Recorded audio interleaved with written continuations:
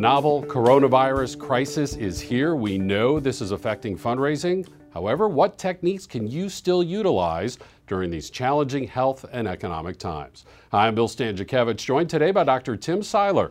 He's the Henry Rosso Fellow of Philanthropic Fundraising at the Indiana University Lilly Family School of Philanthropy. And Tim's veteran career has seen the ups and downs of fundraising, the downs often happening during economic crises, after natural disasters, during health concerns. And those lessons learned from his career can apply today with specific techniques. And Tim, thanks so much for being with us on the first day from the Fundraising School podcast.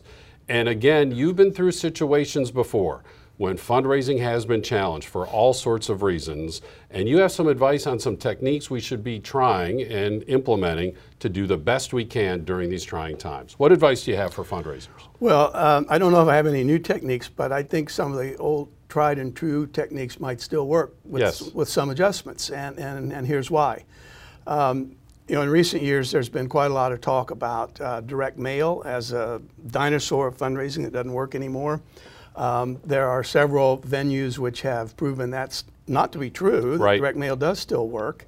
And of course, there's been the growth of e-fundraising. We know that works as well, and we know that combination of those, both what people call snail mail and email, combining them together probably is more effective than either one alone. The telephone probably has been a dying kind of fundraising strategy.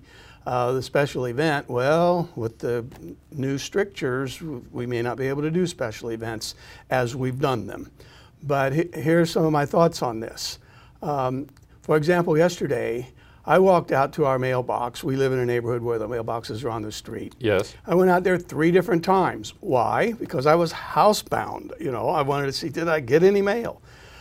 So in today's environment, direct mail might be welcomed to people just so they have a contact with the outside world. Now, does that guarantee that direct mail is going to boom in fundraising results? No, it doesn't guarantee that. But I would suggest that direct mail is a lifeline for some people today. And I remember a story from my grandmother, now deceased, but she used to complain a lot because she outlived most of her friends. So, who does she interact with? She loved receiving direct mail because it was contact with someone on the outside. And in some instances, it was like a friend, receiving a direct mail piece from a nonprofit organization. Now, did she give a lot? I really don't know. We never talked about that. But I would just think in terms today, your direct mail pieces, it's a chance for you to tell your story, continue to tell your story in a compelling way. Thank donors. Keep them informed of who you are, what you're doing, why it's important, why it might be important to them. So your direct mail might get opened at a far higher rate today than it ever has before. Tim, this is a great point that you're raising. First of all, as we said, even before this virus challenge hit us, we were teaching that direct mail is still alive and well. And the reason, even with social media, is because of social media. If we're receiving less direct mail than ever before, your direct mail letter is going to stand out just because there's less in the mailbox these days compared to 10 and 20 years ago. Now you're saying, even more so today, it's a way to have a personal connection. And it can be the big mailing from the mail house. But what I'm also hearing you saying is just my current donor list, I can be sending letters. Is that right? Absolutely. I think the key to all fundraising today going forward, probably always has been, but maybe more so now that we're in this urgent situation, is information and communication. And, a direct mail piece is, you're inside someone's home, okay, and you can make this personal.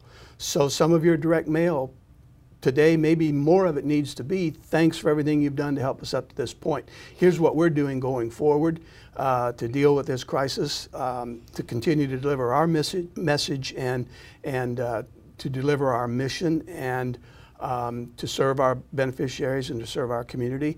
And, thanks for what you've done before. And if you're interested, staying with us, we'd really appreciate that.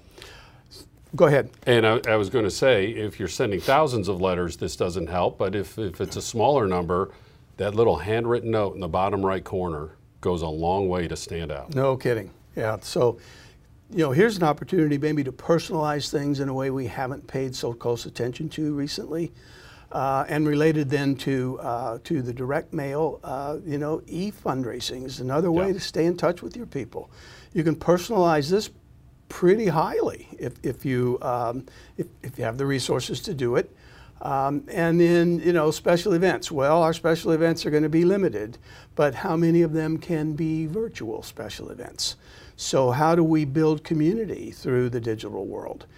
So they're old strategies. What's falling out of the picture to some degree is that personal face-to-face visit, which we have historically said is the most effective fundraising, but personal telephone call, we can still make things as personal as possible by engaging all of these various kinds of strategies. What we're trying to do certainly is not to minimize the challenge that fundraisers are facing today. What we're trying to do is find opportunity amidst this challenge.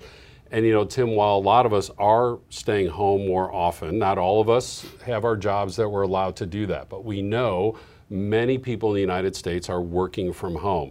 Let's say they still have the same volume of work. They still aren't commuting to work, so they have some extra time in their day. And quite candidly, they may have less volume of work. So what do they have time for? Certainly folks are going to be watching TV, doing some other things, but they're also going to be online more. They're also going to be walking out to the mailbox more, looking for that social connection. So that's how we're trying to find opportunity amidst this crisis. Well, that's well said. The important thing, I think, regardless of what strategies you decide to use or to, I would say the most important thing you need to do is not do anything. Yeah, don't stop. Don't do anything. Yeah. Don't do nothing. Right. Double negative there. But, and I would also say, I don't know who this song was by, but it was a relatively recent contemporary song. I think the title of it was "Don't Stop Believing." Yeah, Journey. Thank you.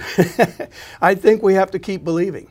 And I think we're all doing good work. And some of our nonprofits may not be on the front lines the way the health industry is today. But, you may be in education and you may be teaching the next scientist who's going to find the next great discovery. You may be in the arts, and the arts are going to be a real salve for a lot of us in these coming days, whether we view that in person at the museum or we see it online or we see it on television.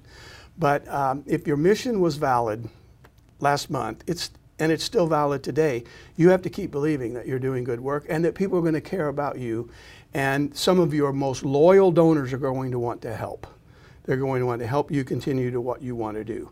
Our donors stay loyal to us during the rough times as well as they stay with us during the good times. And we know that from data that our colleagues at the school have gathered over the years. Man-made crises, natural disasters, whatever it is, people tend to stay loyal to the organizations they care the most about. Will there be a decline in giving? Most likely. Right.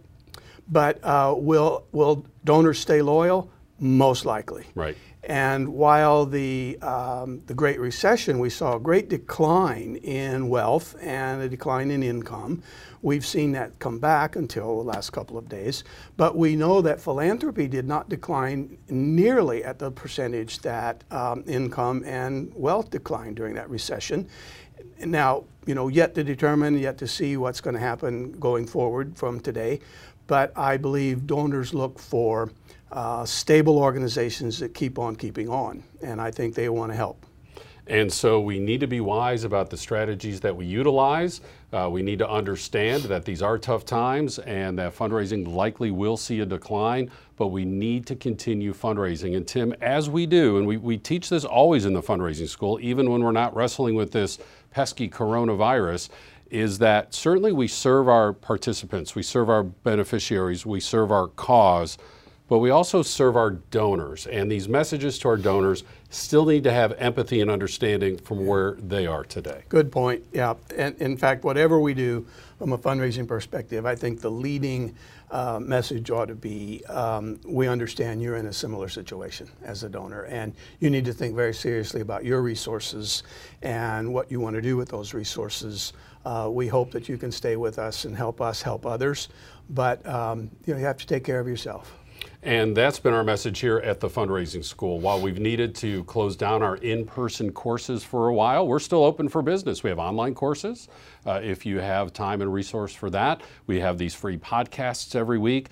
Gosh, we have about 2 years of podcasts archived on our website right now. You have some time on your hands, you can maybe continue your professional development in that way.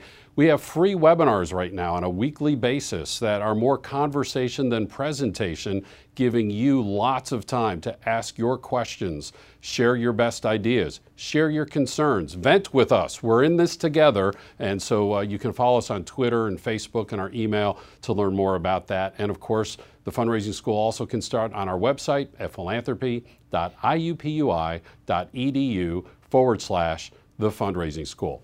Stay safe, stay healthy, practice that social distancing, practice that physical distancing when you have to be with others, but by all means, follow Tim's advice. Keep fundraising. The case that was great 2 months ago is still great today, and continue to make your case with empathy towards your donors because your cause still matters. With Dr. Tim Seiler, this is Bill Stanczykiewicz, and now you are now more fully informed on this first day from the Fundraising School.